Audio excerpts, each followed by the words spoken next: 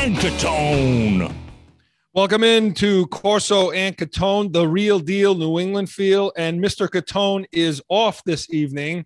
And pulling double duty tonight is Joe Guarnieri. He's standing by my side. Welcome in, Joe. And Joe also has us up on YouTube, streaming live with a live chat. So chat in, call in, 855-313-PATS, 855-313-7287. Make sure you subscribe, hit the little thumbs up button so we can get to everything. Listen, and we want to hear from you. Everything's on the table tonight. It's agenda free. We're talking Bruins, Celtics, Red Sox, Yankees, Patriots draft. Joe, we have it all on the table today. We've got it all tonight. You know? So we're going to don't we have it all is what I want to know. We're going to christen you in style tonight, pal. So here we go, buddy. Here we go. Wait. Yeah, let's hear it. Let's hear it for a new show tonight. Mark, we miss you, but you know what? I hope he's having a good time wherever he's at. Hey, you know what? We may get a special treat. Maybe he makes a phone call tonight or whatever. Maybe whatever he's got to do. We haven't found him yet. Maybe he checks in. Mark, you better be careful. Joe'll steal your job. That's it. So, all right, Joe. I want to get into this. We'll talk about the Bruins tonight. And they're playing right now. Currently, they are up 2-0 with about a minute left in the second period. So listen, Joe, I mean, this team's been on fire. You know, they're going for their fifth. They're going for their fifth straight win tonight. They've won 4. You know, now, I mean, they've won games. It's kind of up and down with them because they've won games against teams like Buffalo, who they're playing now, and that could be two straight against them. They won 2 straight against New York Islanders, who before you'd look at the Islanders and say, hey, you know what, that's not really that great of a team. But now they're up in the standings. They're above them in the standings, above the Bruins, that means. And then they beat Washington, who, you know, some would argue that Washington is one of the best teams in hockey right now. And so, So, you know, they've gotten hot ever since Hall and Lazar, they made that trade. And since they've made that trade, those lines have seemed to even out. Yeah, you know, they seem to even out. And it looks like Hall has a goal or 2 since he's gotten here. But the point is, it just things have seemed to settle down for them and to go over, you know, what we've seen in some of these lines. You know, you got the Marchand line with Bergeron. And by the way, I think Marchand has emerged as probably the best player on this team. I mean, wouldn't you say with the way we're seeing him skate and score and facilitate out there? I mean, right? So yeah, he's definitely just, you know, coming into his own, you know, pretty much showing it off right now. Yeah, and again, that he and the Bergeron line with Pastrnak, I mean, they're, you know, they are who they are. But now the second line, you know, Krejci, it's almost like you haven't heard, you didn't hear from him. He was kind of fading out on us a little bit. David Krejci, missing that one guy. Well, now getting Taylor Hall in, okay, and putting him alongside with Craig Smith, and Craig Smith is up this game. And we said that. Mark had said that last week. He talked about Smith is going to play better once Hall is here, and so is Krejci. Yeah, and that's happening. It is happening. Finally, we're starting to hear some things that Mark is saying that they're proven to be true and right. And it is, and you know, and that's why he's part of that real deal New England feel, right? Because he's on point, on track. So again, that the fourth line also, you know, when you put Lazar, who, you know, people threw that guy out with the trade. They basically said, okay, well, he's just a throw in with Hall. But, you know, and now what, right? Yeah. When it comes down to it, you put him on the center of that fourth line with Kuraly and Wagner. And you know what? They're banging on the boards. They're doing the dirty work. We like that dirty work, don't we? We do. I mean, that's what hockey is all about. I mean, you know, they just need a referee in there, you know, that looks like judging a boxing match over there. Right. You know, we need more of that. Yeah, getting in the corners, doing the stuff Cam Neely used to like to do, and those kind of guys, you know, back in the day, and getting dirty. And then on the defense, even with the injuries, I mean, they still have, you know, you're talking about Carlos out, you know, and Moore, Case, those guys are out, and they're still, you know, the defense is still that Grzelcyk and McAvoy, of course, they're playing well, but even Clifton scored tonight. He had one of the 2 goals along with Marchand tonight. So those guys are playing well. And again, we kept talking about, as you know, we've been talking every week about it's the typical Bruins. They start strong. Yeah. And I didn't even think we were going to talk about them tonight, to be honest with you, because of, but now that they've been starting to pick up the pace a little bit. That's right. I figured we weren't going to even hear about the Bruins for the rest of the season. Well, and then we're going to talk about too in a second which run is better right now. Is it the Celtics run, which we'll get to in the next segment, or the Bruins? What are we more impressed with at this point? But I'll tell you what. Look, these lines are playing well since the trade. It seems like there's been a spark. It's a little weird too, because typically over the last couple of years, you've seen the Bruins come out of the gate strong.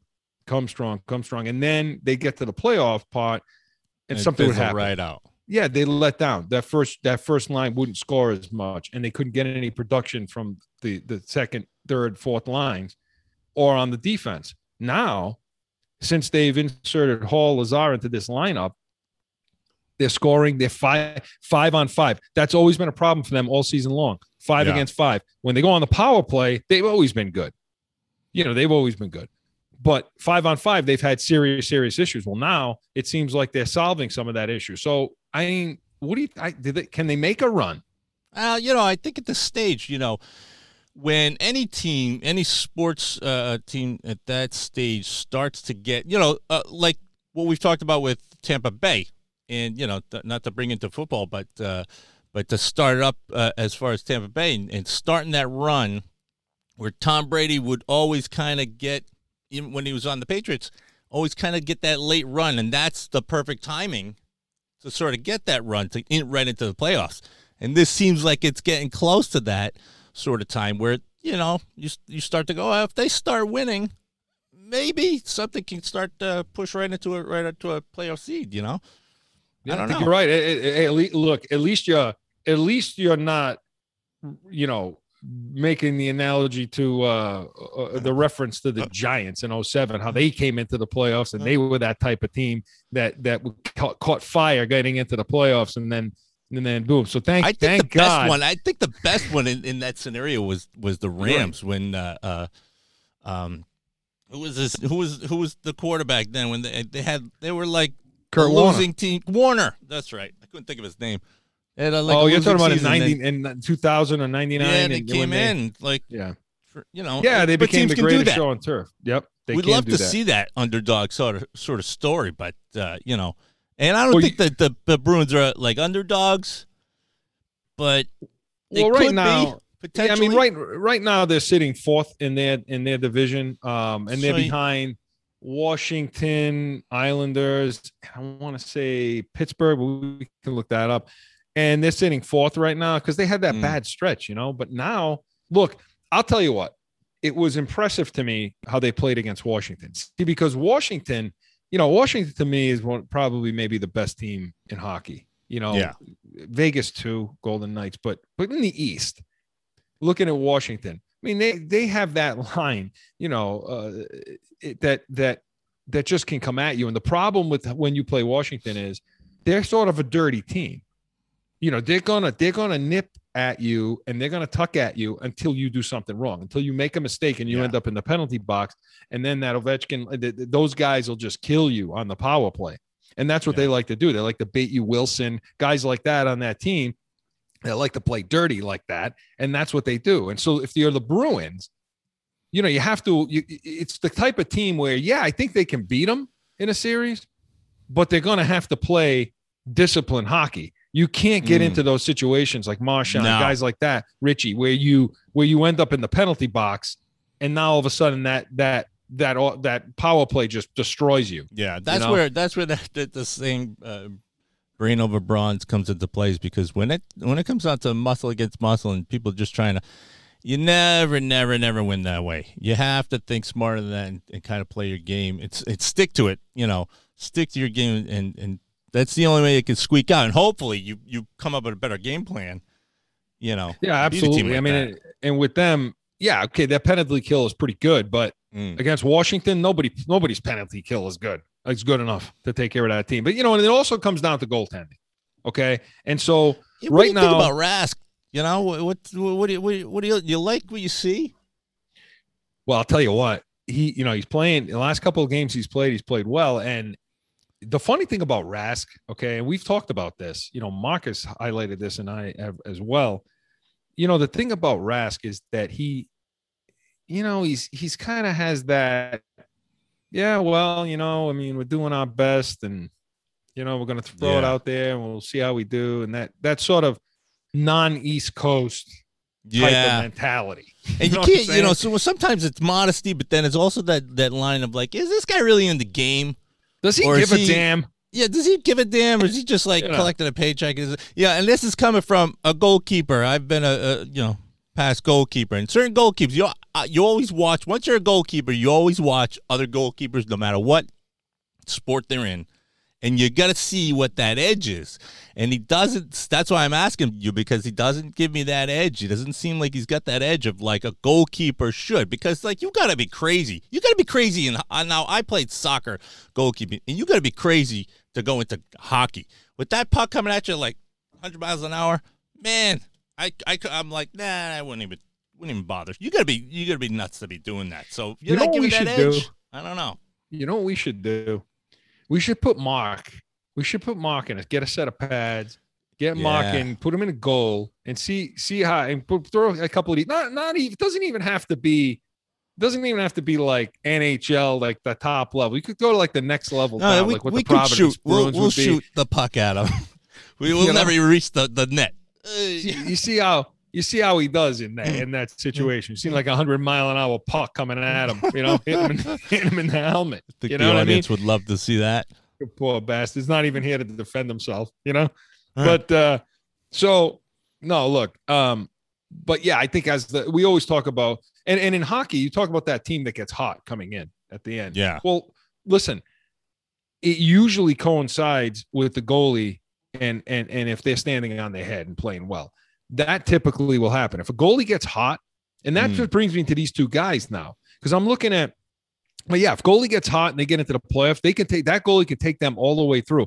And a team like Boston, they have enough talent. There's enough talent with this team that if a goalie, if Rask or Swayman, because again, I feel like Swayman should be the backup goaltender. He's 22 years old. He came in, he got a little hot. I mean, he was playing well. He had one hiccup there, but he was playing pretty well.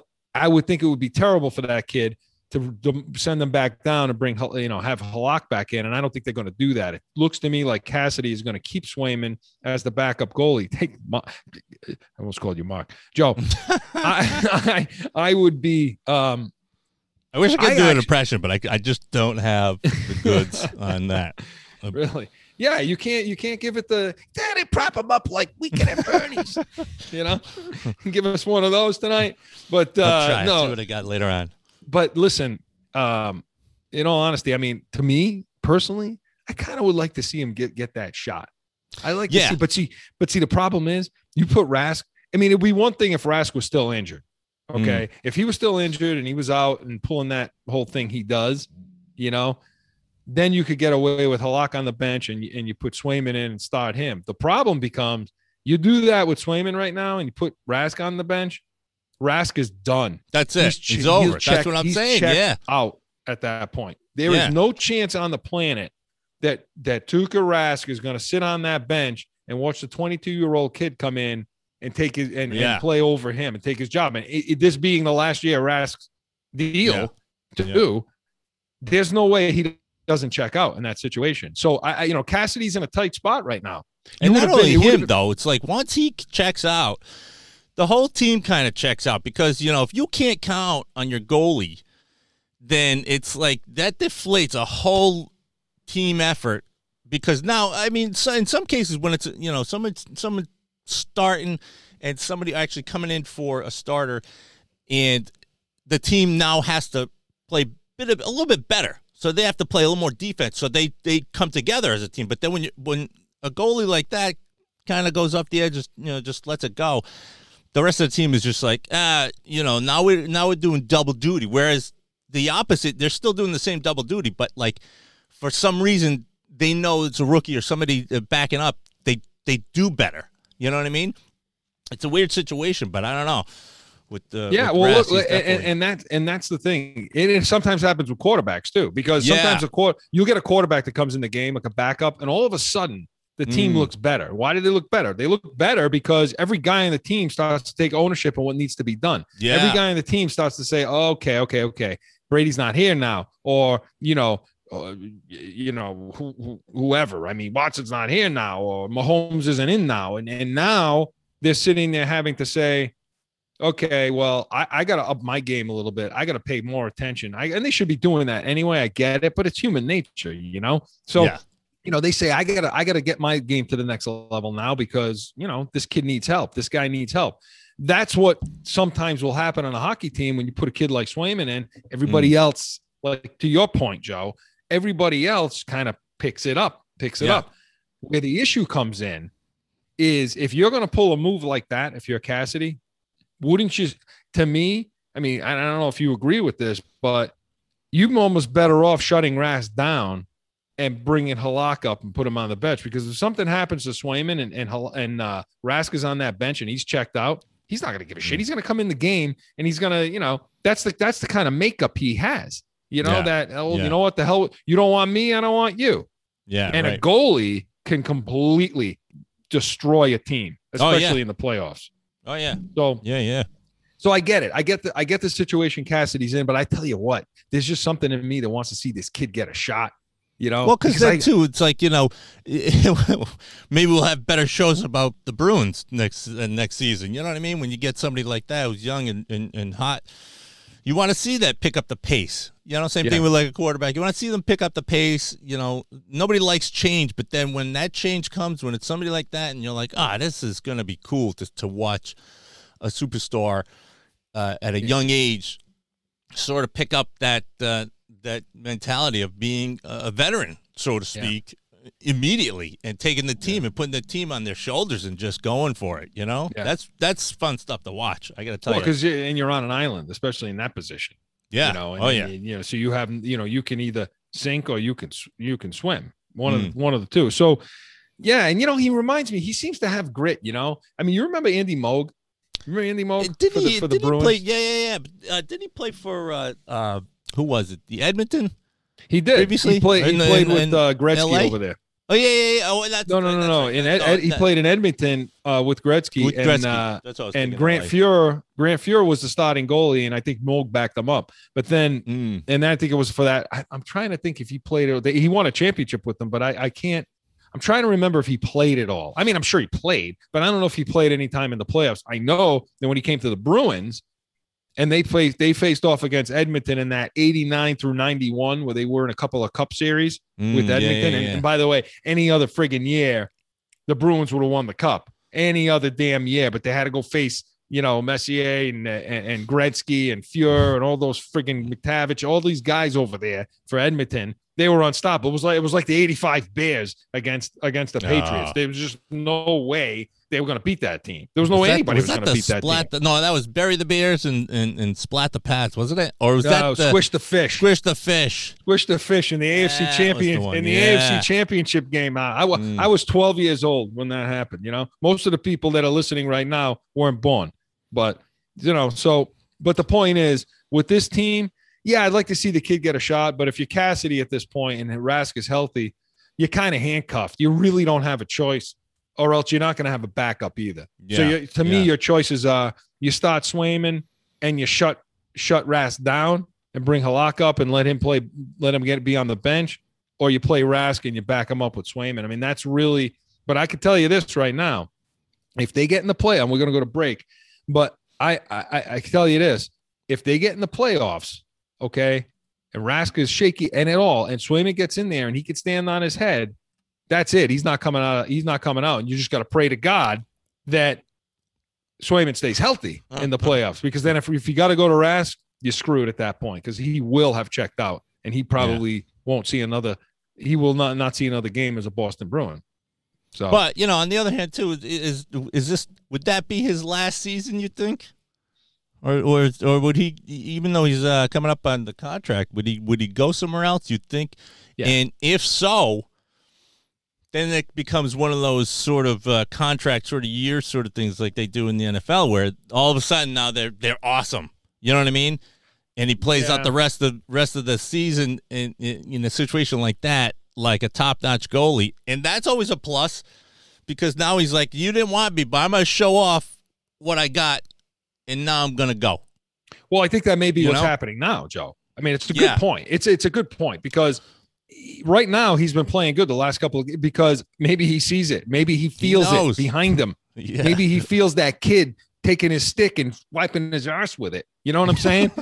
Basically saying, hey, here I am. Here I am, Ras. Don't stick up your ass. Don't screw up because I'm coming for you and I'm coming for your job. Hey, man, there's always somebody that's coming for your job. Always. Look at this. Someone. Look at you tonight. Look at you. Look at take it, Mark. Mark, stay home, relax. For you, Mark. Don't worry about it.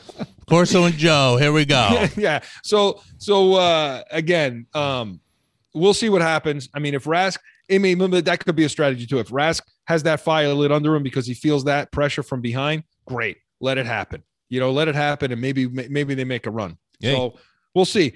Coming up on the other side, we're going to get into Celtics, and we're going to talk about Joe and I's opinion as to which streak is better. Which streak do we feel is more exciting? Which streak do we think is going to last longer? The Bruins, Celtics. Yeah. All that and more on the other side. Corso and Catone. It's that time again for a timeout for a message from one of our sponsors. No one ever thinks they will be in the need of a criminal or traffic lawyer, but things happen. Corso Law Group is Arizona's leading criminal and traffic law firm. Their 20-plus years experience and attention to detail has helped thousands of people all across this great country who found themselves in a situation in Arizona. So whether it's a traffic ticket or if you need reduced DUI or more serious issues, call or go online to CorsoLawGroup.com and talk with these expert attorneys who I know will help you. Corso Law Group.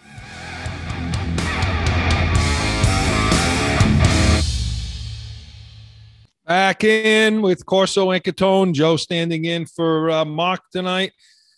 I love that song. I love that music. I love that music that comes in. It's catchy, isn't it? It really kind of gets catchy. You. Yeah, I liked it. Wait, in the middle of the night. I'm like...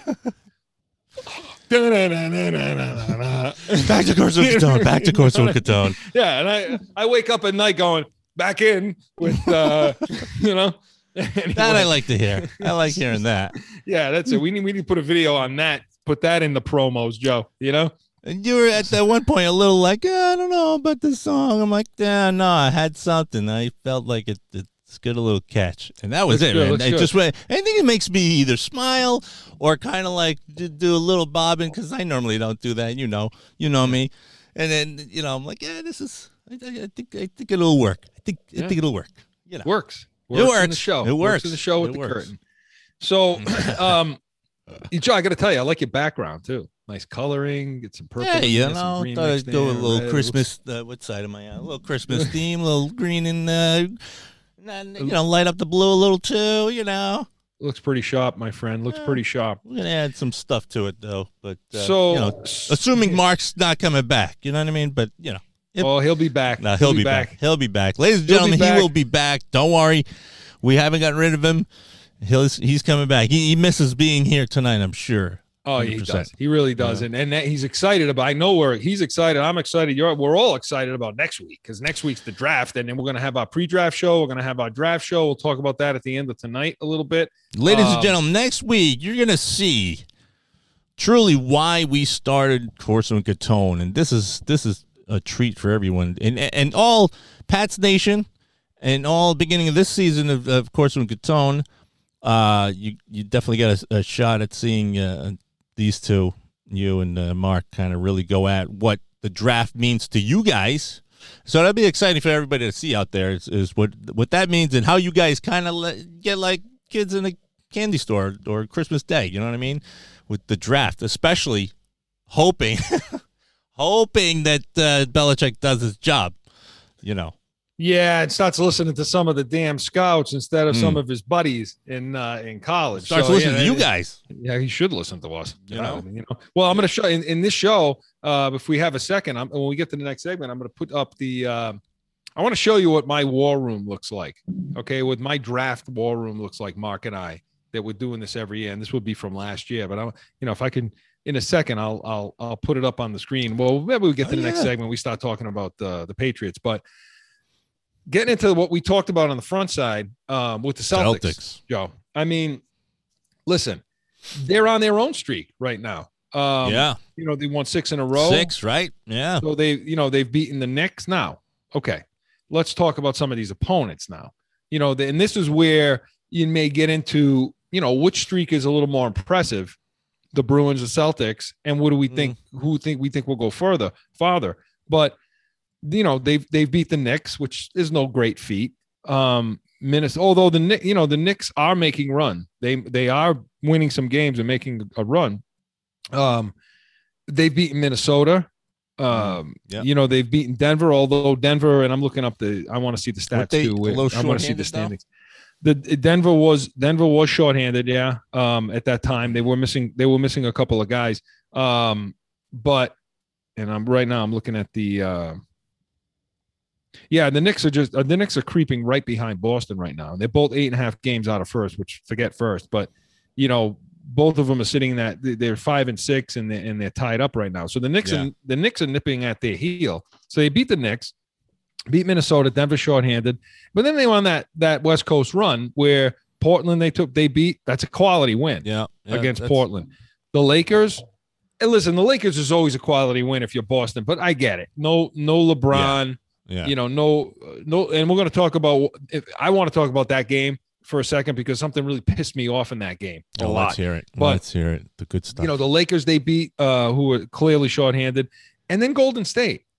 I feel like Golden State last Saturday they beat them. And I know Curry had 49 points. Tatum checked out with 44 of his own, but they held them in check most of the game, and it was back and forth, and at the end Tatum really shined, and they won that game. So look.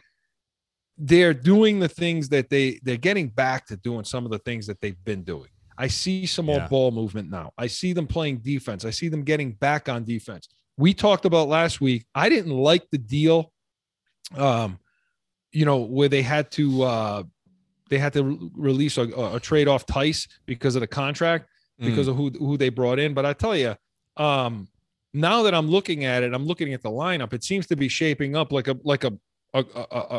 good basketball team up and down the lineup should. Yeah. But here's the thing. So the question is, are we buying into this team, Joe? Yeah, I was just going to say that is the ultimate question. Are they, and here's the true question is, are they the Celtics? You know what I mean?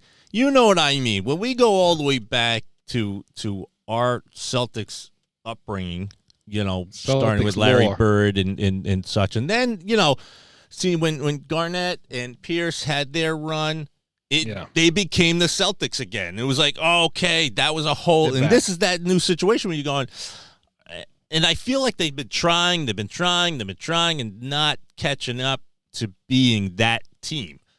Not the team of old, but like the Celtics. You know what I mean? Yeah. Are they that team? The looking up at the rafters and seeing the banners and seeing the team and seeing the retired players and number 33 and what the hell's the matter with me? Parrish and Parrish and McHale and those guys and the coach. right. Casey Jones, God rest his soul. Yeah. But yeah, listen, and then you can even go back. Russell, that's what I'm thinking of. Bill Boozy, Russell, and those times, those they were the Celtics too at that point. Yeah, so, I mean, that's what I'm saying. I get it. You get into different eras, and a team turns on the Celtics lore, the Celtics mystique. That's the best way to call it. The mystique of what they were and what they are. You're right. When you call you're the right. Celtics. I mean, it looks like they're trying to find that. And they haven't. And Ainge is trying to push the buttons. And you thought it was in that when they got those picks and they basically traded off Garnett and Pierce to Brooklyn. You thought that Brooklyn was dead at that point. And here come the Celtics now with all the picks and Tatum, Brown. These guys come in, they're young and so on. And then now it's sort of kind of fizzled a little to the point of, it gets to the point of saying, well, okay, is this team going to get broken up at some point, or are they going to take the next step? So the question now for this year is, are we buying into them? So am I buying into them? I'm starting to. Yeah. I'm still skeptical, because against real good teams, they're not going to beat Brooklyn. If Brooklyn's kicking on all cylinders, I just can't see Boston. I can't see anybody. Honestly, I can't see anybody beating Brooklyn. Even the Lakers at full steam. Yeah. I just can't see them beating Brooklyn at this point. The Sixers, you talk about the Sixers, can't see them beating Brooklyn. Milwaukee, no, I don't see it now. I can tell you that because I feel like Boston's going to end up fourth in the conference, behind Milwaukee, Brooklyn, and Philly. Say. That's where I think they're going to end up. So I think they can beat Milwaukee. Okay, I do. I really think they can beat Milwaukee. I think they can match up okay against them. Brooklyn, I don't see it happening. And the Sixers are an interesting situation, because if they draw them, I'll tell you what, I'd rather see them playing the Sixers than Brooklyn, because I think they'd have a better matchup. I think they'd be able to. That's a series I think they can win. Yeah, But Brooklyn, and do you ever look at it as the way I usually look at these teams? They're professionals. I get it. I know what they're supposed to do. I know what they get paid to do. But at the end of the day, they're a human being, right? And so, there's those moments where, you win, you lose, you win, you lose. And are there those guys in the team who hate losing so much so that they're going to put the team on their shoulder again, and take them through the playoffs and beat a team like that? Or is it, do you look at teams like that, you just expect them to do their job, and because they're a professional, because they have that athlete professional title, even though we know that they're, it's almost like they step onto the court as a professional, and that's we just assume now they should just be the best always, and we forget that they're basically still a kid. They're in their 20s, you know what I mean? And early 20s, and how good were you in your early 20s at any stage? I was damn good, man. Are you kidding me? I was freaking. But like the idea of being professional, where it's like, oh, you're supposed to hit every shot and block every block, whatever it is, and you forget that they're human still, and they have to, they run out of steam, they, whatever it is, or they play into like the cancel culture as far as like, tweets and things like that stupid stuff that they all of them do off the court or off the field, whatever. They're branding. But so like they lose a piece of themselves into the game as a player. Yeah. You know what I mean? And so it's like, you forget that you gotta win for this team. This is your boss. You know what I mean? You gotta win. Right. You gotta play the game as a pro. You get paid. You're getting paid, but like, do you ever feel that they're like they forget that they're human? Like, you're talking about the fans and the people. Both, forget? I think both. You know what I mean? The fans, yes, but as far as like the team and like the player themselves, do you personally look at them and expect them to always win, or do you kind of give them the benefit of the doubt that they make mistakes and they can be human? It's a hard that's a difficult question, and it's a hard thing to answer, and it's based. You really have to look at it from perspectives. Okay. Yeah. And so when you're looking at it, depends. Now I played football at a pretty high level. I played at college, I played semi-pro, and so as a player, how do you look at yourself? Now I can only take, my upbringing in sport, how I was trained and raised to play the game. And it's not for me to really tell anybody else how they should do things. However, I will say this. The way I looked at it is. Are you sure about that? I don't know. Although Mark and I try to do a pretty damn good job of doing that every friggin' week, tell everybody how they should think and how they should react. Yeah. But I'll tell you this. It's a great question. Look, to me as a player, okay, there's two things. You know that as a professional athlete, you're getting paid to do a job, and you're getting paid well. And listen, the money the amount of money, that's really immaterial. I mean, a lot of people will make it about the amount, but it's really not. I mean, it really has nothing. I mean, if you're getting paid $100 or you're getting paid $100 million, you know, people seem to place effort on dollars and cents. Yeah. And that completely takes the human element out of it. It completely takes it out of it. Yeah. So if you're a professional athlete, the way I look at it like this and say, okay, to me, it is easy as an athlete to fall into the trap of, I'm not a real person. You know, I'm not a real human. I can't think the way other people do. I can't feel the way other people feel. I have to basically put all those things aside. I'm not allowed to take them to work. I have all the eyes on me. There's so much pressure to leave it at home, the human element.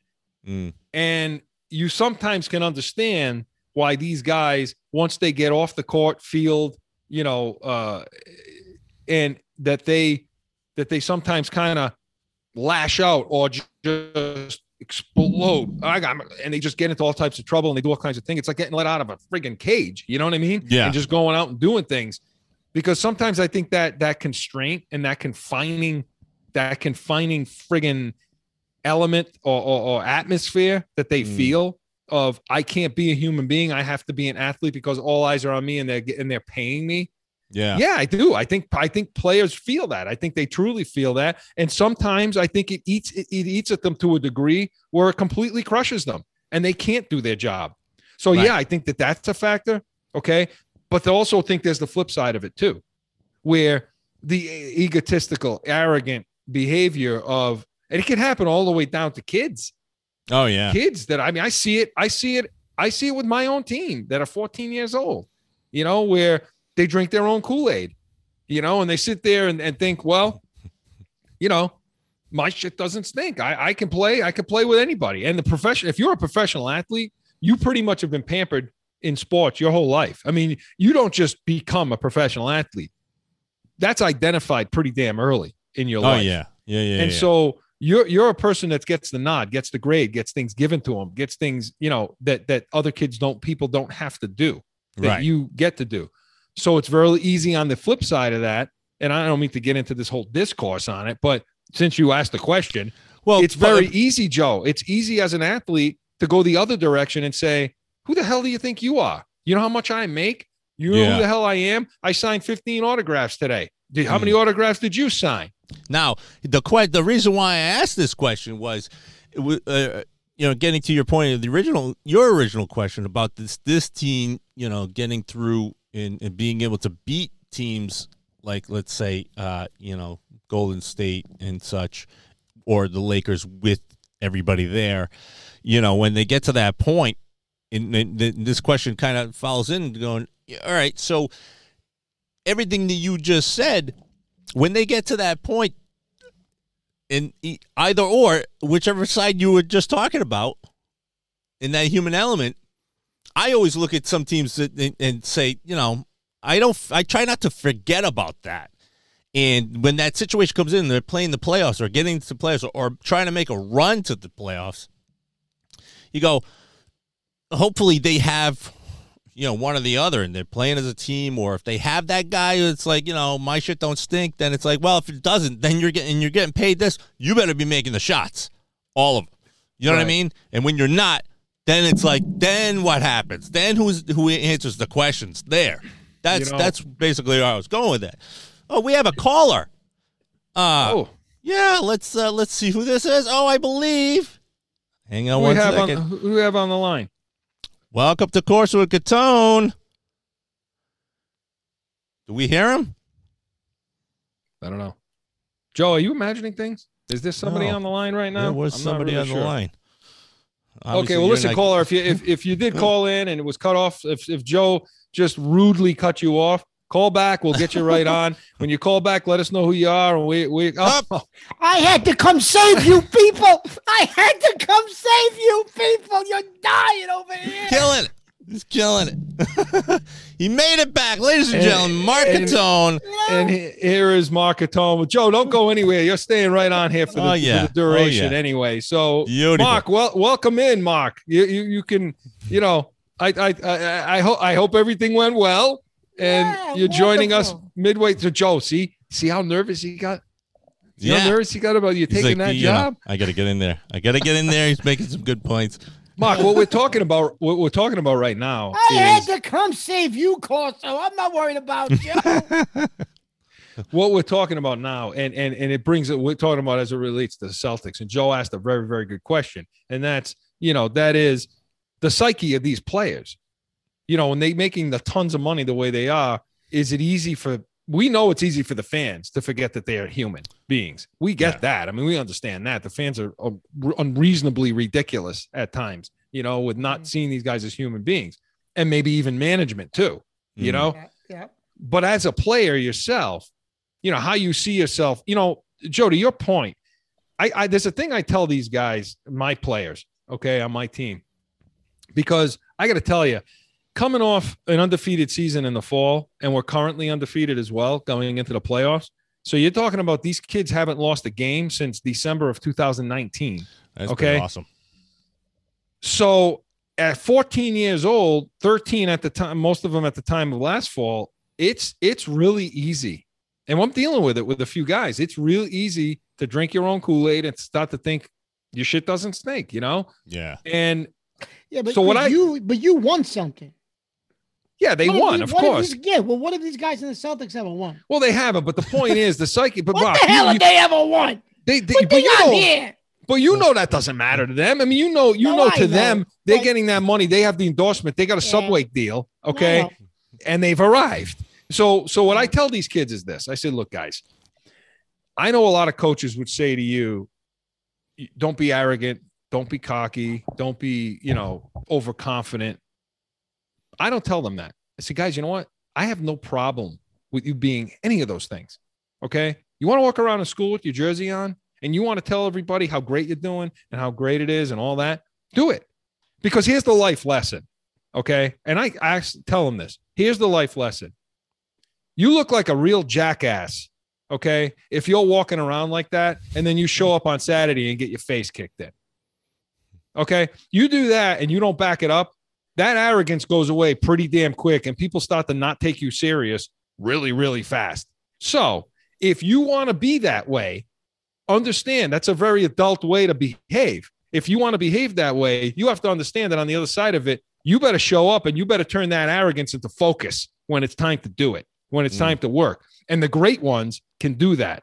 And Mark, I don't know, and Joe, I don't know if we're not there yet with the Celtics. Look, talk about this. I mean, Perkins, you talk about Tatum, okay? And it does seem like he has a fire lit under his ass since Perkins called him out. So, and that, Mark, that's going to bring me to the next question about the coach too. But for those of you who don't know, Kendrick Perkins, who does the Celtics post-game show, and we're way over, but Celtics post-game show and pregame, and he also does ESPN stuff. He tweeted out calling out Tatum on his leadership. Okay. To the point, to the degree, and you could tell the respect level that Tatum must have for him because he called him. He actually called Perkins to discuss it with him. Since that time, Tatum's scoring his points. He's got his 50, he's got his 44, he's got his 30s. He hasn't, I don't think he scored under 30, in the last few games, but he's also being a facilitator. He's also trying to be a leader and all of that. So Mark, Joe, should it take that with athletes? Is that the human element we're talking about that we're sitting there saying it shouldn't take that to motivate you? But then does that do what we're saying? Does that basically take the human element and treat them like robots? What do you think? I don't know. You got to light the fire somewhere, I mean, with the whole first half of the season, you guys have talked about the Celtics and the Bruins and some of these teams that are just kind of like lackadaisical, getting to the point, winning. And you got to do something, I don't know about calling them out on like Twitter, though. I don't know about that. You know what I mean? I don't know if that's the right thing to do. Yeah, I know, but that's your teammate.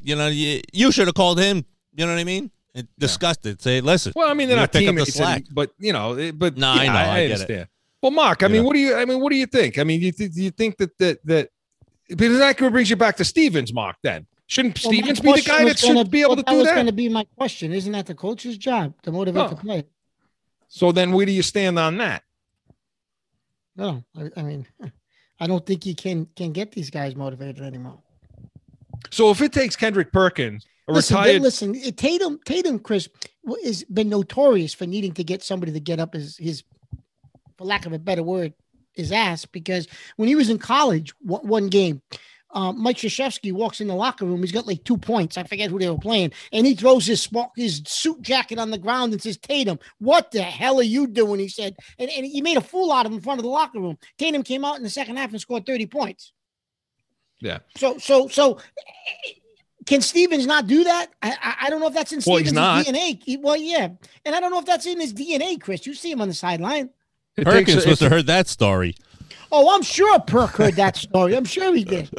Well, if it takes a retired former Celtic player, champion, and once you're a Celtic champion, you know what? It's like being a champion for the Yankees. Once A-Rod got his ring, there's nothing he can do wrong over there. Nothing Reggie Jackson could. Nothing any of those guys can do wrong. And the same thing with the Celtics. So when Perkins calls you out, it's like Bird calling you. It's like any of those guys calling you out. Maybe not Bird, but it's like he would be the one. He would be the only one I would expect to call somebody out because he was the notorious for that. He used to do on the court, off the court. He used to do it during the playoffs. Yeah, I know.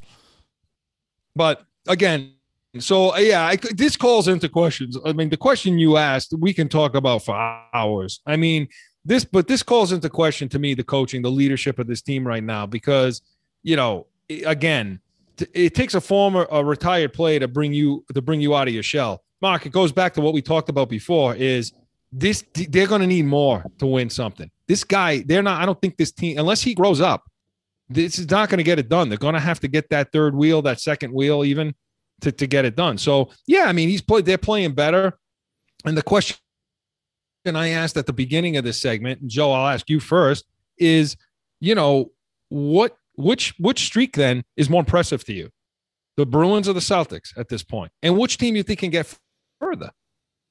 Yeah, I definitely think that at this point would be the Celtics because they need that. I think they need that sort of that light to kind of get it going and find their way in because there's something about basketball that just kind of gets it in and of itself takes on that excitement, that sort of game. You know what I mean? And I don't think hockey really does that. I know hockey hugely popular. Even NASCAR is hugely popular. But even people on this panel right here, I'm not really huge on hockey as far as like the excitement of that part. But I know that sort of sport is exciting. I've seen it firsthand. So it definitely is exciting. But for some reason, basketball I think kind of it takes the draw for that sort of excitement and getting to the playoffs, a team like that. You know what I mean? I don't know. Mark, which one do you think is more, what's the more impressive of the two? Who's going to get further? Well, for this short period of time, Chris, I think, believe it or not, if you look at the records of the teams they've beaten, I mean, probably just because the Celtics did beat a couple of playoff teams in that run. They beat Denver, they beat Utah, Portland. And I know in Portland, and I know, a couple of guys are dinged up, but the Celtics did beat playoff teams. I mean, the Bruins are beating middle of the road teams, right? Teams that are probably in the same. Washington's a good team. Yeah, Washington's a good team, but they're beating teams that are probably they should be beaten, right? Yeah. I'm thinking, but I will say this, Chris, I think the whole trade did provide a spark. Oh, yeah. We talked about that in the previous. Yeah, definitely provided a spark. But who's going to go further in the playoffs? You might be surprised by my answer, Chris, because I think in hockey, you can put together it. I know you're shaking your head already. I'm not even done. No, you're already shaking your head. Listen, I'm in agreement with you. I think in hockey, Chris, you can go on a run just with a couple of hot guys. I don't know if you can do that in the NBA. Right, the Bruins conceivably, Chris, if they get on their game and the veterans can motivate this team, and God forbid Rask gets hot, which I don't think he will, but if he does, I'm not saying they're going to win the Stanley Cup. Don't get me wrong, but before you play a team that it can actually beat you, you might be in the semifinals or finals of the conference. The Celtics are going to have to, Chris, at some point before Brooklyn will probably play Philly. I don't know. I think the furthest Boston can get is the Eastern semis. I don't think Boston can get to the finals of the East. Maybe they can. I just don't think they can. See, I think that they can beat Philly. I don't think anybody can beat Brooklyn. No. They're not going to beat Brooklyn, but I'm saying I don't know if they can even get to I'm assuming Brooklyn's the finals of the East, Chris. I don't know if they can get by the semis. Maybe they can. I'd love to see them play Brooklyn just to play them, but I don't know. And here's my answer, and then Joe will get the break. Listen, my answer is this. It's dual. I think the Celtics run right now is a little more impressive to me at this moment, but I also agree with you that I think the Bruins can go further. I mean, I just think they can go further because I think it's going to be impossible for any of them. Utah, the Lakers, Portland, the Sixers, Milwaukee. Nobody is going to beat Brooklyn when they're on their game. Nobody's going to beat them. And so, to me, I think Boston's got an opportunity just like you do. So, listen, on the other side, then we've gone about 35 minutes over. On the other side, we're going to talk about the Pats a little bit. We're going to talk about a little bit about the draft. I want to show you guys Mark and I, War Room, and we want to get to baseball too in our last segment. Mark's got some things I know to talk about. Mark, welcome back. It's nice to have both of you on the panel tonight. It looks good. It feels good. More after this.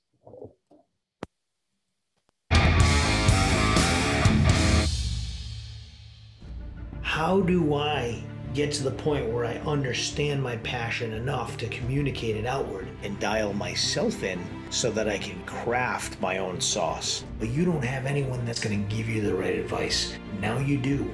We've been discussing where we live and what areas do we want to always talk about. And really, it's startup, it's finance, and drive. We are Special Sauce Podcast.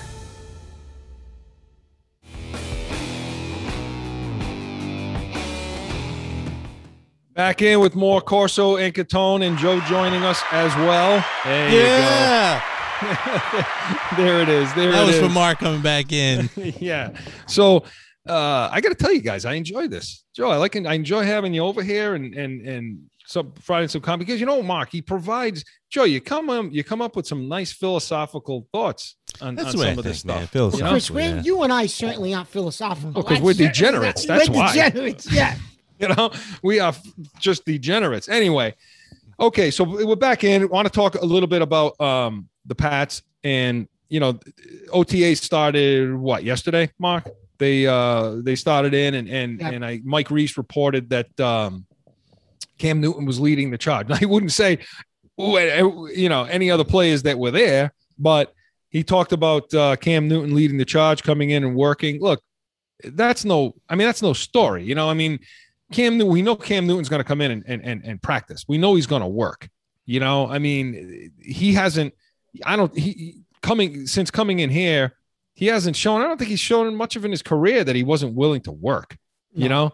We know that's going to happen. And you still hear the morons continue to say. Look, we went through last week, Mark, and talked about Tom House and how he broke down Newton and what his ability is and what he thinks he could do coming out. And you still get the guys that say. He just can't. You and I have said it too. He can't throw a football anymore. He can't throw a football. But that's such a simplistic thing to say.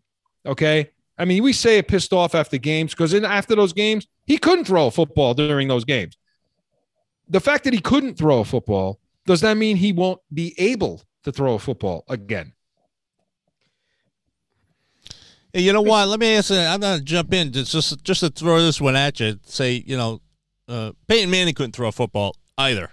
At the end. And he still won a championship. So, if Belichick puts the people in place, Mark. I think he could do it. Mark, I'm sorry, cut you off. No, it's a good point, Mark. It is. Yeah, it is. It's a good point. So, Mark, is this guy going to be able to throw? But Manning, Chris, couldn't throw the football the last 5 games, right? The 4 or 5 games, the defense carried him. But the first half of that season, he could throw the ball, right? Yeah. It was like the playoff run. And maybe they rested him. Remember, he didn't play the last 2 games of the regular season that year. And then in the playoffs, the defense just carried him. Joe's right. He couldn't throw the ball. The defense carried him. They ran the ball. He made even that game they beat New England. We made 2 passes the whole game, but they won the game. It was ridiculous. It was awful. And had the moron hit the field goal, hit the extra point. We would have probably won the game. Well, that game goes into overtime. And you saw Manning. Listen, anytime Manning ever went to the bench, after that series, he's got his head in the book. He's sitting on the bench. He's looking at things. No. Not when Brady was bringing them down the field at the end. Because he knew if they tied it, he was done. He was on the sidelines watching what was going on because he knew that if they went and got that 2-point conversion, they were done. Denver was finished. Joe's right. He couldn't throw the ball 5 yards downfield in that game. No. The end of the game is almost, it was wiped. They might have to put him on the bench, Chris, because I don't know if he could have ruined overtime. But he's right in saying he ended up winning the championship, though. He did. He won a Super Bowl against Cam Newton. He did. So, yeah, I mean, I just don't think, Chris, here's my take on this. I just find it hard to believe that a Hall of Fame coach would bring a guy back knowing this guy, if things don't fall the way we think they could possibly fall in the draft or whatever, this guy could be my starting quarterback. How I just don't know how Belichick would bring back a guy that can't throw the football, but maybe he can't. I don't know. Well, look, and this is what leads me to the next question. Then, okay, look, you know how irritated I get at the flagship. Okay, I get really pissed off at it. Well, they're getting worse and worse because they could take any chance to take a shot at Belichick. And listen, I'm going to tell everybody out there again. I'll be the first guy to take a shot at Belichick. I could care less. Okay. If he's going to get called out on the mat, I'm going to be the first one to call him out. That's fine. But what I keep hearing is the same thing. This guy can't throw the football. This guy can't throw the football. I agree. He could not throw the football during the season. Couldn't do it. Couldn't happen. Didn't happen. Now you have experts coming out saying, experts now, quarterback experts coming out and saying, look, I've looked at this guy. I've gone through his rehab. I've looked at the extenuating circumstances, and I'm telling you, this guy can be repaired. He can get back to where he was throwing the ball before. No, Murray knows more than those. Oh yeah, he knows more than Tom House. They didn't They didn't even bring that up. They didn't even talk about that on the show. How can you not even talk about that? It was an interview he did with Curran, who's involved in your station. Because they only bring up what pays credence to their ridiculous takes. Well, and it just goes to say, and once again, I heard it the other day. They talked about, okay, Belichick's just going on the cheap. That's all he wants to do. So, they're being smartasses saying, oh yeah, we're just gonna wait around. We're gonna wait around and just get the cheapest guy there. That's how we're handling this. So the question I have, Joe, Mark, who should he have gotten so far? Like, they haven't even gotten to the draft yet, and they're making these criticisms about what he's just trying to do it on the cheap. Now, we all agreed that you had to bring Newton back because you needed the face. You needed the guy that's respectable in the league. You weren't going to sign these free agents with Stidham sitting there in your camp. You had to have somebody to be able to do that. So what I want to know is, why are you dogging this guy right now about the fact that, he's just trying to go on the cheap when they haven't gone to the draft yet? And the obvious question I have for both of you is, then who? Who should they have brought in? Because these jackasses said they should have brought in Alex Smith. And he just retired because his leg's about to fall off. So you tell me, who the hell, Mark, Joe, who should they have brought in? I have a question, though, for you guys, because all this season long we've been talking about this sort of scenario. And a lot of those flagship stations have also said in the past that Belichick is playing chess while everybody else is playing checkers. And the question you guys have not brought this up as far as that's concerned. And my question to you is that if he's playing chess, what would be his move in this situation? Because that means that he's not even worried about Cam Newton. He's worried about the next 5 years and what would be a plan. It's like, but Bill, you got to still win the next season to get to those years still. So how can you be playing chess, or what move would he be making as a chess move in this situation coming draft day and keeping Cam Newton or putting Cam Newton as the starter? You know what I mean? I know that kind of asks the same sort of question you asked, Chris, but it's also kind of like trying to get into the mindset of Belichick and going. I'll give it to Mark. Yeah. I think, Chris, that he's going to end up. I still believe on draft night. Do not be shocked if the trigger is pulled day one. on Jimmy Garoppolo. Yeah. I still think Garoppolo will be a New England Patriot before the start of the season. At the end of the draft, by the end of the draft, night one, Chris. What is San Francisco going to do with a $25 million quarterback and a third pick of the draft that they're going to have to pay another bonus money? That's like $50-60 million. They can say whatever they want. They're never, ever going to be able to keep those two guys on the roster. It's an impossibility. It's an impossibility. I don't care what they say. No owner is going to do that. There's no way. Because we talked about that's real money. That's real money. Real. Of course it is. So yeah, that's what tells me these flagship guys are so dumb, right? That they actually think that they're going to keep Garoppolo on the roster in the third pick of the draft. So they're going to carry $50-60 million in real money for 1 year. You think Garoppolo's going to teach this kid how to be a quarterback in the NFL? Really? That's ludicrous, Chris. It's ludicrous. If it's not New England, Garoppolo's going somewhere the night of the draft.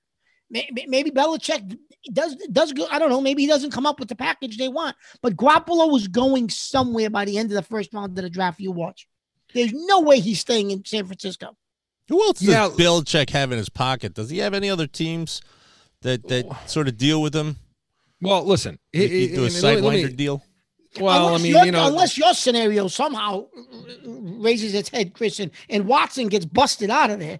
Well, look. I mean, I told you before what I think. I just don't know if anyone's going to touch Watson. That's the scenario I would like to see because, again, I told you before, it has nothing to do with the situation that's happening. When you look at it from a football standpoint, look, like I said, I'll let somebody else make those decisions. Somebody else has to decide whether or not he should be plucked from society or plucked from the game of football and taken away. That's not for me to decide. It's not for you two to decide or anybody else. We don't get to make those decisions. Doesn't it play a part in the mindset of, let's say, the quarterback and the owner, knowing that, like, this guy's mind is on all this nonsense going on about him outside of this with the potential of, I don't know, going to jail maybe or a lawsuit. But it won't. But then your owner, and you guys are just talking about the real money, going, I don't want to deal with that.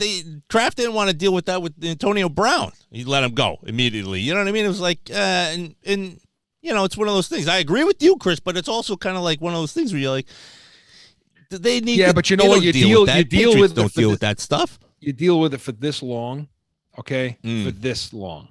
It just depends on the cost benefit analysis of it all. But look, getting back to the chess versus checkers thing. Yeah, Mark, look, to me, and we're going to go over this next Tuesday for sure. They've been, because I think you're dead right. If it's Mac Jones at 3, okay. I don't think it's going to be Mac Jones. I think it's going to be Fields. Fields' pro day, they said, was something else. His second pro day. I think San Fran's blowing smoke up everybody's behind. I think they're taking Fields. I don't know about that. I think they'll take. But listen, if it is Jones, see what I think New England is going to do. Okay, is something that's completely out of character. They've been sniffing around pretty damn good at Fields. They've been sniffing around at Trey Lance. Okay, yesterday. I don't think New England wants Mac Jones, Chris. No.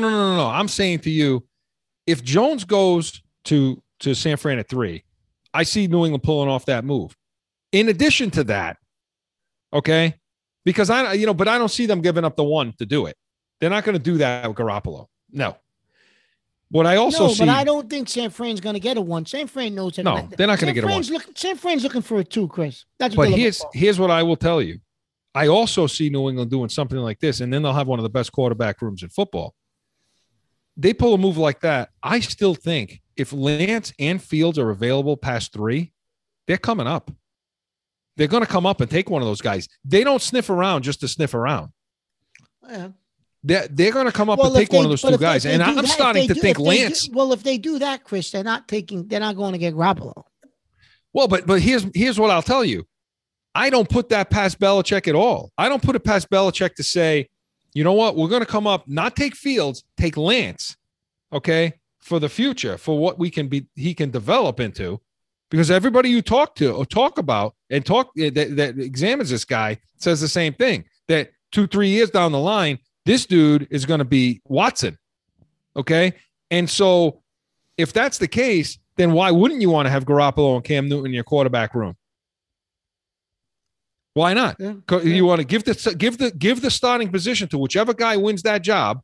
Okay. Meanwhile, you got great leadership in that room. You got Super Bowl experience in that room, and you now taken the worst quarterback room in football and made it one of the best quarterback rooms in football. And that's what Belichick's about. Belichick is about creating competition, okay, and creating the best room per position that he can create. And that would do it. It'd be giving up a ton to do it, but it would be doing something like that. And I can see him doing something like that. And the last thing I'll say about checkers and chess is this. These guys that keep talking about for years, he's playing chess when everybody else is playing checkers. Hey, guys, he didn't forget how to play chess. He didn't forget. He's still playing chess. And for anyone out there who thinks number 12, number 12 knew how to play chess. Yeah, he did know how to play chess. You're right. Okay. But anybody who thinks, okay, that Belichick, it's all Brady and Belichick is shit now because he doesn't know how to play chess anymore. Go back and watch A Football Life where they chronicle 2009.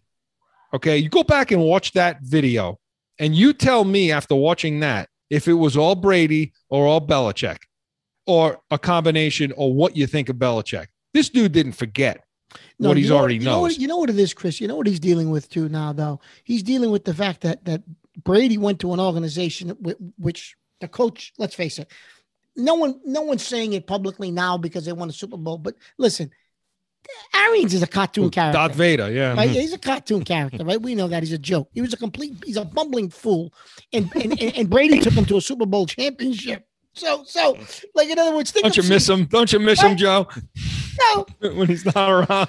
It was getting stale without you, Mark. So think about that, Chris, right? So now that's why I think that's people are really playing into that. Yeah, well, it was more Brady just because he went to an organization with a bumbling fool as a coach and turned him into a Super Bowl champion. He's sending texts out at 11 o'clock at night, the night before the game. Well, fucking Arians, what was he doing? Well, Mark, here's the thing. We on a delay.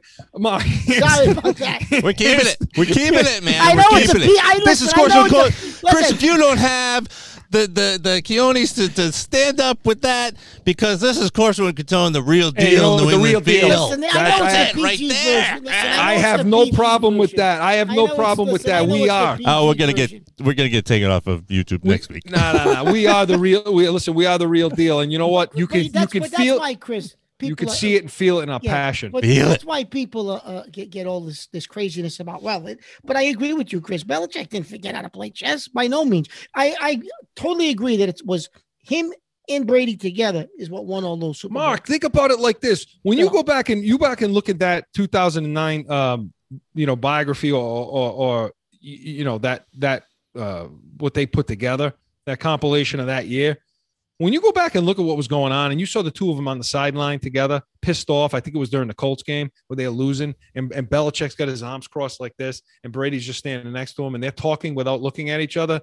And Belichick's just sitting there going, he's like just talking out loud, but too bad Brady.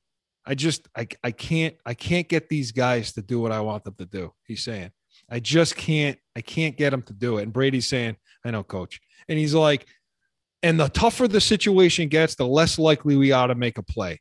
And that goes into then they're playing Baltimore, and the two of them are sitting in Belichick's office, which, by the way, is like a little rinky-dink room with a bunch of TVs. That's just what Belichick. He's the mad scientist. And Brady and Belichick sit in that room before every game during the week, and they break it all down. So, Mark, when you talk about Brady going to Tampa and calling people at 11 at night and texting people at 11 at night. Yeah, he got that from Belichick. Did he get that? He was trained to do that, to play chess. Of course. And he's the only guy that, and I'll bet you at the end of the day, when all the dust settles and you sit Belichick down, he'll tell you flat out, and I know he will, he's the only guy that he's ever coached that could match and stay with him intellectually. He absorbed it. About this game. Yep, he absorbed it. And that's why Tampa won the Super Bowl. Yes. I don't care what anybody says. No, you're right, Chris. You're right. So on the other side, Joe, get us ready.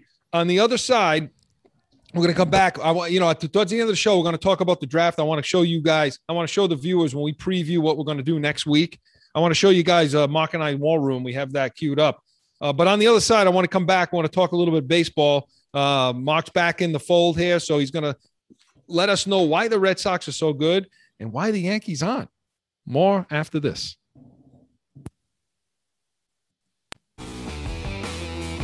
It's that time again for a timeout for a message from one of our sponsors. No one ever thinks they will be in the need of a criminal or traffic lawyer, but things happen. Corso Law Group is Arizona's leading criminal and traffic law firm. Their 20-plus years experience and attention to detail has helped thousands of people all across this great country who found themselves in a situation in Arizona. So whether it's a traffic ticket or if you need reduced DUI or more serious issues, call or go online to CorsoLawGroup.com and talk with these expert attorneys who I know will help you. Corso Law Group.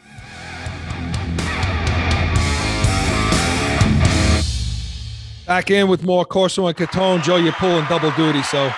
Yeah. You pull double duty. Don't worry about it, you know?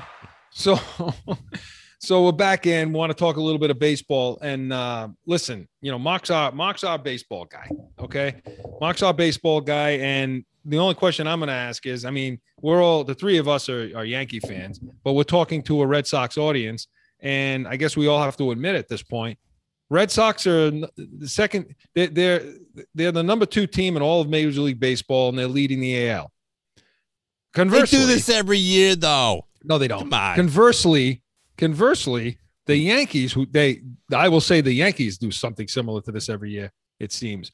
The Yankees are second to last in MLB and last in the AL. So, Mark, how the hell is this happening right now? Who do you want me to start with? Red Sox? Let's start with the Red Sox. Let's start with the New England, real deal New England feel. Well, the Red Sox, Chris, listen, I'm going to give them credit. JD Martinez right now, I mean, only 15 games in, totally understand it, get it. But JD Martinez is putting up MVP numbers. He's in the MVP race in the American League. He's probably leading the MVP race right now of the American League. So that's number one. So obviously they got a guy that's playing off the charts.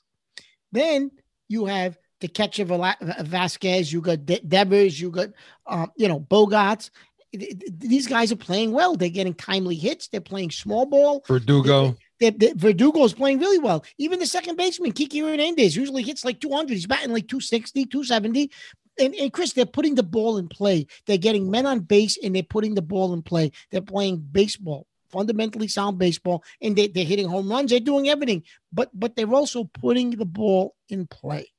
You know, the closer too. Bonds has been like out, and their starting pitching, Chris, has been better than people thought, and their bullpen hasn't been bad. I mean, it's not great. It hasn't been bad, but their starting pitching bullpen's been enough to get them to the 8th and 9th inning. Where Ottavino, who the Yankees gave up for nothing, hasn't played bad.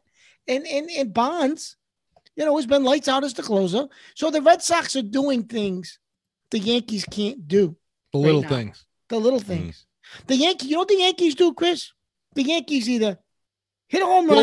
Well, let's do that. Flip it to the Yankees now. The Yankees, here's conversely, compared to the Red Sox, the Yankees, Chris, either hit a home run, walk, or strike out. What else do they do? Somebody hits a home run, they walk, or they strike out. There's nothing in between. Yeah. Tonight, it's a 1-1 game. They got 4 hits. 4 hits.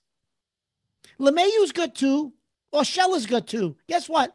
The rest of the lineup is hitless. The other 7 guys are hitless. Yeah. And so, Mark, what do you because we talked about this last week. Okay, Joe, I know this is pissing you off too because you're a Yankee fan. Yeah. But Mark, we talked about this a little bit last week. Their inability to, and they're just not built this way like they used to be in the 90s. I was just going to say that they're a flawed team. So this type of team is going to be.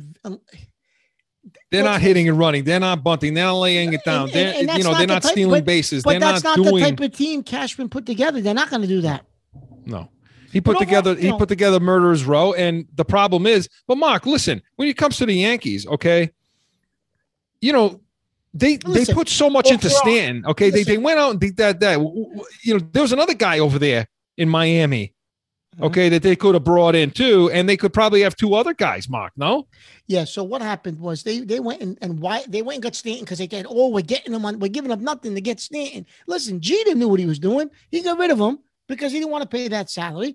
But the other guy that they could have got, Christian Yelich, who Milwaukee gets after the Stanton deal, maybe they gave up a little bit more than we gave up, but he ends up being an MVP in Milwaukee. His game is tailor-made for Yankee Stadium. He might hit 45 home runs in Yankee Stadium without question, with that right field porch.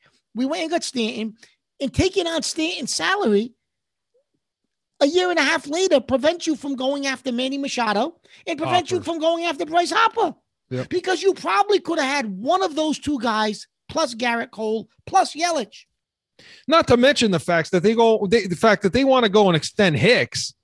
Okay. That was a bad deal. For 1 year? For 1 good year? Chris, they need a center fielder who's got speed, can steal bases, get on base like Bernie Williams used to. Remember Mickey Rivers? I mean, Mickey Rivers. You remember Mickey Rivers? Right? Holy crap, Joe. This guy's talking about Mickey Rivers. Did you just go to an old-timers game at Yankee Stadium? Is that why you were late pulled them all out tonight.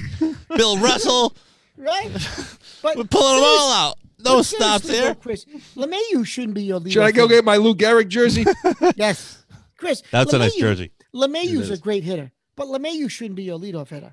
He's batting leadoff out of default because they got nobody else to do it. Yeah, a guy that hits like him, Chris, you want him hitting 2 or 3. You don't want him leading off. The guys with the years with Knobloch and Ricky Henderson. These are leadoff hitters. This is not.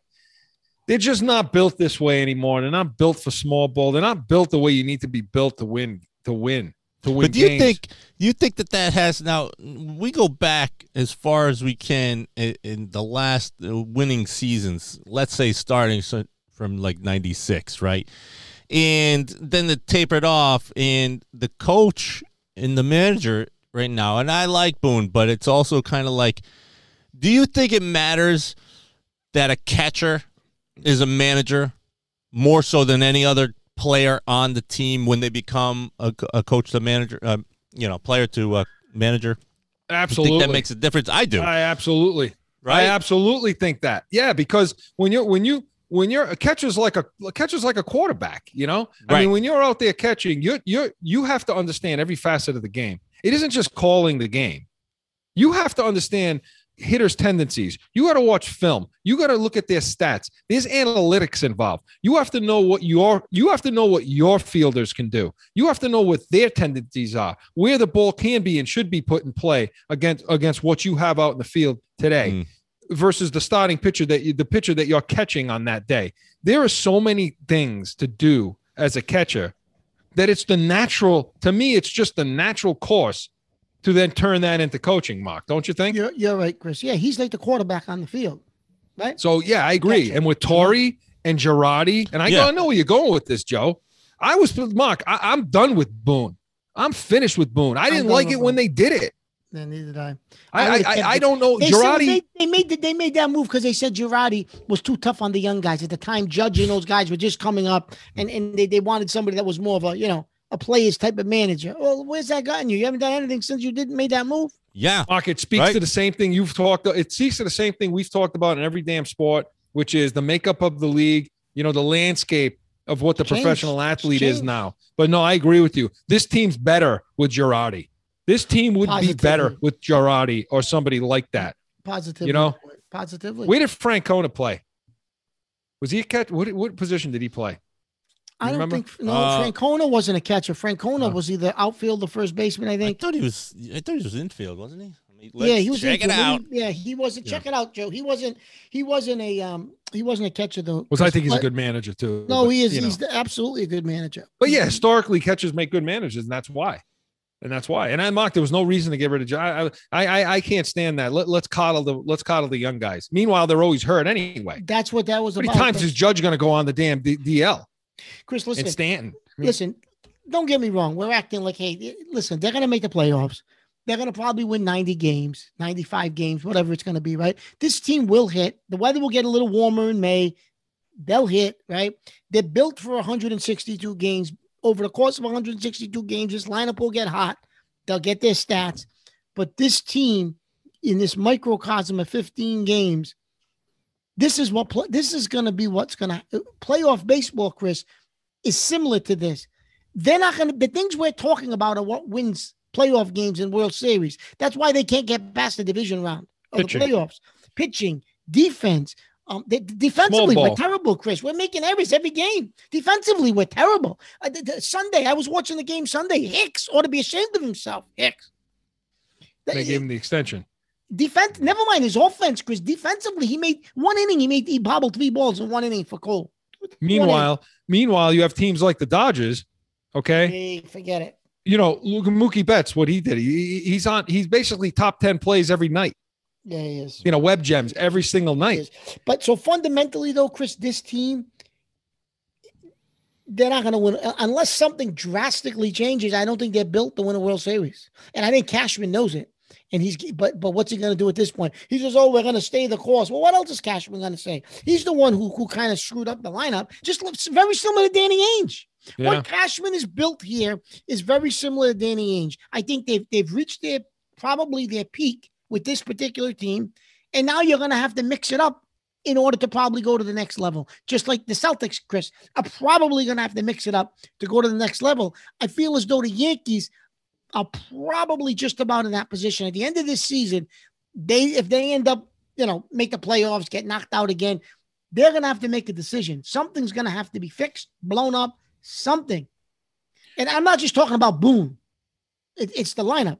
You can't have 5 or 6 number 4 hitters. No, 3 and 4 hitters. I mean, you just can't. You can't. Because you got Aaron Judge hitting second. It's just not. It doesn't make sense. It doesn't make any sense, and that's why National League teams are going to beat them if they even get that far. But okay, so that's where my question came from, was that small ball attitude, and I think that comes from like a manager that has that sort of small ball mentality within the game and being a catcher. Now, Francona, as we mentioned, he was a first baseman. There's only other couple positions that also another heady job, run the field, position. And it's a first baseman, and that's why third baseman sometimes kind of gets that sort of nod, and if not the shortstop, depending upon who's better, of course, who's running the infield. But having like a first baseman sort of gives that mentality, like Francona was, of managing what the rest of the field is going to do in that small ball sort of situation, the fundamentals of the game, Yeah, I agree with you. I mean, I think if there was another position past catcher, right, that you would look to, and I think you would look to. I mean, I played first base. I understood. Yeah. The mental part that goes into that position. Marcus' son plays first base. I was just going to say, Chris, the catcher on his team is exceptional, but he's the quarterback out there. He's putting people in position. He's telling people where the ball went last time. He remembers 3 innings before. Hey, right field last time. He's got all that in his head like a computer chip. Right. But my son also helps to organize the infield. They call plays out. It's him in the catcher.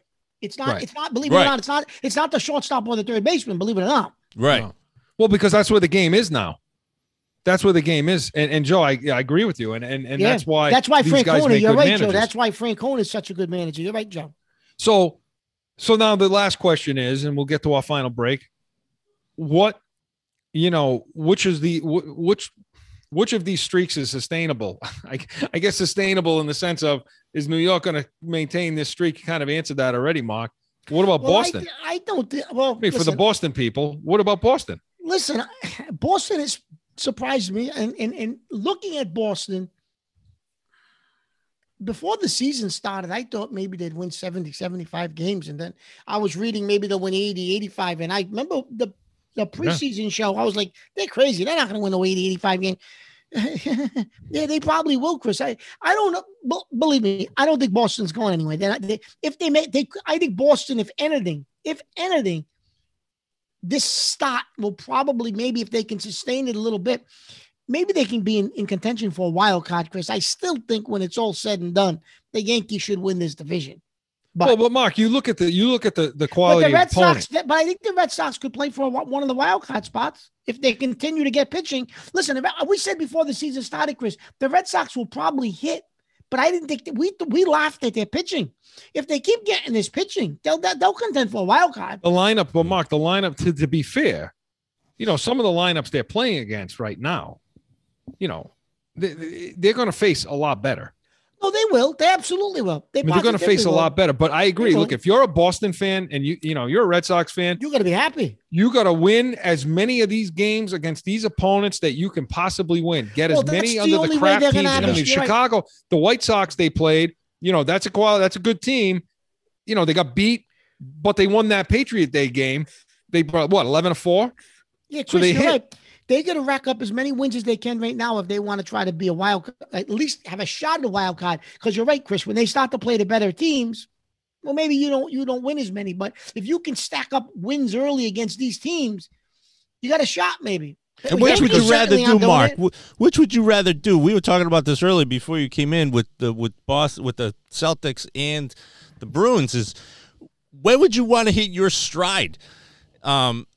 Do it now, win, like the Red Sox, and sort of maintain until you can kind of just get into the playoffs and just be there, and then hopefully catch another win right to the end, or catch that second win that gets you into the playoffs, and then you kind of just follow along with it. In baseball, Joe, traditionally, the last 4 or 5 years, the teams that have won the World Series are the latter of the two, which are teams that catch their wind later and they blow through the playoffs because come July and August, they just catch fire and it carries them. That typically the last few years, Joe, is what's happened. And the team that's won the World Series, that's how they've done it. And that's usually what the Yankees sort of do every year. That's why I'm never worried when they start off the season like in fourth place. You know what I mean? I'm like, don't worry, they're going to be there at the end.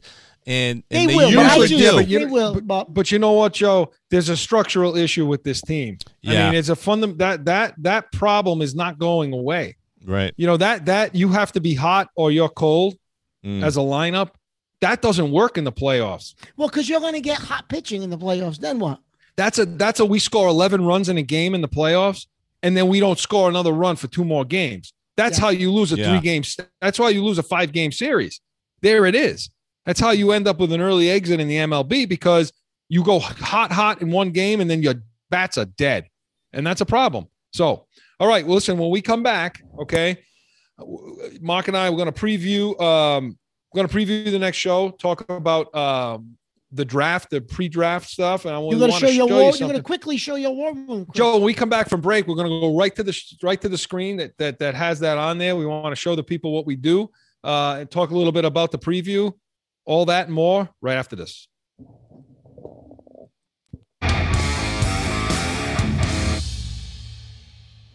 How do I get to the point where I understand my passion enough to communicate it outward and dial myself in so that I can craft my own sauce? But you don't have anyone that's going to give you the right advice. Now you do. We've been discussing where we live and what areas do we want to always talk about. And really, it's startup, it's finance, and drive. We are Special Sauce Podcast.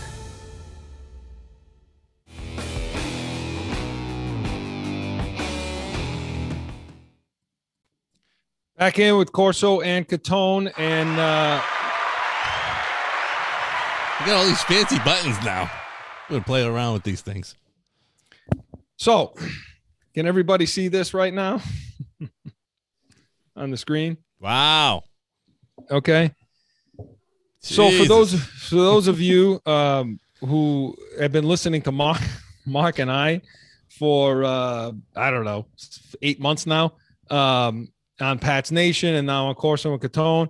Look, we get into the draft. We like the draft. We it's our passion. It's our hobby, along with many other things. But this is the Patriots War Room in Scottsdale, Patriots Draft War Room in Scottsdale. Okay. And you wonder why we keep saying they should really be listening to us. Okay. Because this is what we do. Okay. And so we do a lot of studying, a lot of preparation. just like a lot of people do. And look, the draft is not an exact science. We know this. Okay. So again, Flagship talks about, they play this little game where they throw dots at a draft book and just, highlight the person that it landed on. And, as a way to say how ridiculous the draft is, as how ridiculous the preparation for it is, and trying to break it down and the ridiculousness of it. My answer to that is this. Okay. If you're going to be involved in $1 billion organization like the NFL, you better have things like this. You better be doing things like this. You better be breaking it down. And if you're going to have any type of entertainment value in it at all, it's a lot more than just throwing something at the board and seeing what sticks. No, there's no exact science to it. But how are you going to down the experts for trying hard, for really trying hard to gain something and to have some sort of level of expertise on how to do these kind of things? Mark and I have been doing this for 20. Mark, how long? At least 20 years. And so we do these kinds of things, and we hit on a lot of these and we miss on a lot of them, just like everybody else. Okay. But it shouldn't take away the fun of it. And so next week, okay, the draft is happening. And so what we're going to do on Tuesday, when I come on back on our next show, all right, is we're going to come out, we're going to talk to you guys about what our draft is going to look like, how we're going to conduct it for your benefit. We're going to have our program. We're going to come on day 2 of the draft. We're going to be on for the entire time the draft is airing. We're going to be on going through every pick with you, and we're going to be on about half an hour early to talk to you about what happened in round 1. We're going to chronicle what took place in round 1, and then we're going to take you through rounds 2 and 3 through every single pick, give you our analysis, give you our thoughts pre-pick as to what we think each team, where we think they may go and why, and some of the needs, and also relate it back to the Patriots and what that will mean for them. We'll go through the picks as they're happening live, and we'll give you our analysis to that pick and where we project them going. Mark, I'm pretty excited. You? Yeah, I'm excited. I'm waiting, ready to go. Chris, miss the combine this year, though. I do say, and I know you thought maybe that's a thing. Maybe it could be a thing of the past because with COVID and these pro days, I certainly hope not. I mean, because they made that into quite an event, and I would get a lot of work done just watching that, because I was a religious fanatic watching the combine, and then that would lead me into my other work. But I think if they hold it in Texas, they'll be fine. Yeah. They seem to not care about any of it. Yeah, they may have to take it out of Indy and take it to Texas. The year, Joe, that Chris was out here for the draft, it was a year that we took. Do I gotta even say who we took in the first round? I don't want to talk about that. I really don't. All right. So the year we took that stiff wide receiver in the first round, he's out here with me. So I was running a little bit late. I have pictures of that too. I was a little bit late coming from work, and he's texting me, "Where the hell are you?" I'm like, "I'll be there. I'll be there before it starts." And my wife's like, "Okay, what do you need, Chris?" So he gets I need this, I need that, I need cords, I need another cord, this cord, that cord. And she said, so my son comes in and he said, "What's this?" He's got things everywhere. He's got tables, computers, iPads, right? And then Joe, he pulls out a bag of Red Hots. Mike and Ike. He's got more garbage on the table. You are letting the people really get in. You are really going inside now, huh? When they saw that first shot, they were like, "Don't they have professionals to help with that sort of situation?" Hey, look, it's what our passion is, and we want to bring that to you. That's what we're looking to do. We want to bring that to you, give you a little taste of what we do and what we think. And unlike the Flagship, we are the real deal New England Field. I was just going to say, you can't bring the real deal without having that sort of situation happening. No, we're not throwing dots at a book. That's not what we're doing, okay? Listen, I find it extremely hypocritical for people to criticize the whole draft process. No, I'm sorry, to criticize the draft, to criticize our picks, the Belichick's picks, and then create a circus-like atmosphere, okay, in preparation for the draft and letting the people know, hey, this is like a circus. There's no rhyme or reason to it. So, but then on the other side, you want to criticize Belichick and company for not doing it right. So which one is it? So you want to throw dots at a board, or do you want to criticize? For us, we want to show you a little bit of what they're doing. We want to show you a little bit of what an NFL team is sort of doing behind the scenes. How last week we talked about how they grade players and why individual teams could have a different grade than some of the guys you're seeing on ESPN, NFL Network, because the criteria is different per team. We want to bring that to you. So we invite you in next Tuesday to hear our preview, and next Friday night to hear every pick and get a little glimpse as to what goes on in these team war rooms. It's going to be a lot of fun. And believe me, on Friday, when we pick round 2, if it's not one of the guys that we got on our board, you'll see how crazy we'll go, right? But the other issue is, as Chris said, we're not just throwing dots against a board. Chris is going to say to you, I had player A, B, and C that we needed. What is this? Like, why did we pick this guy? And I'll do the same thing. We have our own guys pick who we would take in that second round. We're not just throwing something at a board. We're going to tell you why we disagree with the pick, but who we should have taken and why, and go through the analysis of the player. And I guarantee you, 2 years later, half the guys we talk about will be all pros, because that's miraculously how it ends up. And I'm not talking first round guys. I'm talking guys in the 3rd, 4th, 5th round. That's where we make our money. Team. Yeah. That's where you make your team. You know? Absolutely. Yeah, Mark. And again, it's and when we disagree with a pick, we're also going to try to give some analysis and insight as to what they may have been thinking. Yeah. As to the guy they did select that is contrary to what we think. Yeah, we're going to be pissed off. We're going to provide a lot of entertainment for you, but we're also going to try to give you some analysis. The year that they took Harry, Chris said, hey, look, I understand why they took him. And he broke it down for me. I totally disagreed. And Chris will tell you this, vehemently disagreed with Chris's analysis. But Chris had an analysis. He said, look, this is why I think they took him. And he went through some of the stuff that Chris watched them play out in Arizona. He played for Arizona State. And he said, look, I think the kid can be all right. And I'm like, listen, I hope so, but I didn't see it at the time. I had other guys rated much higher. And it just turned out that he hasn't done what he was supposed to do yet. Maybe he will. Who knows? I don't know. Maybe he will with the tight ends. But Chris gave an analysis that night as to, I understand why they took him. And it made sense. The bottom line is, we're here for you. We're here to give you the insight. We're here to make it entertaining for you. And the other guy that's going to make this thing all go is our man, Joe. Because without him, none of this technology is going to work. You won't even be able to see or hear us or touch any of this stuff. So Joe's going to be on board for that. And we're all going to get on board and try to make it the best show we can possibly make for you. So final thoughts, Joe, then Mark. I gotta say, I'm excited to see what this draft day is going to be all about. I have a couple other things that as last words that I want to say about, let's say, the Patriots. I think most of the fans kind of thought this last season, possibly this season, we were looking at a 2008 sort of situation with Matt Castle, and thinking, why couldn't Cam Newton do that? And does Belichick really have that sort of mentality to be able to do that? I myself sort of sway in that sort of answer about Belichick. Sometimes I'm like, what the hell is he thinking about? So hopefully what I'm excited about is to see this draft day and see what you guys choose firsthand, and to see where and try to understand that chess game that Belichick is playing. So I think that'll be exciting for the fans and for the audience out there to watch that. So I'm excited as well. So it should be good. That's all I got. That's really all I got. Wake up, Mark. Final thought. I'm up. I thought Joe had a couple of more points. No, that's it. He made them. Good quality stuff.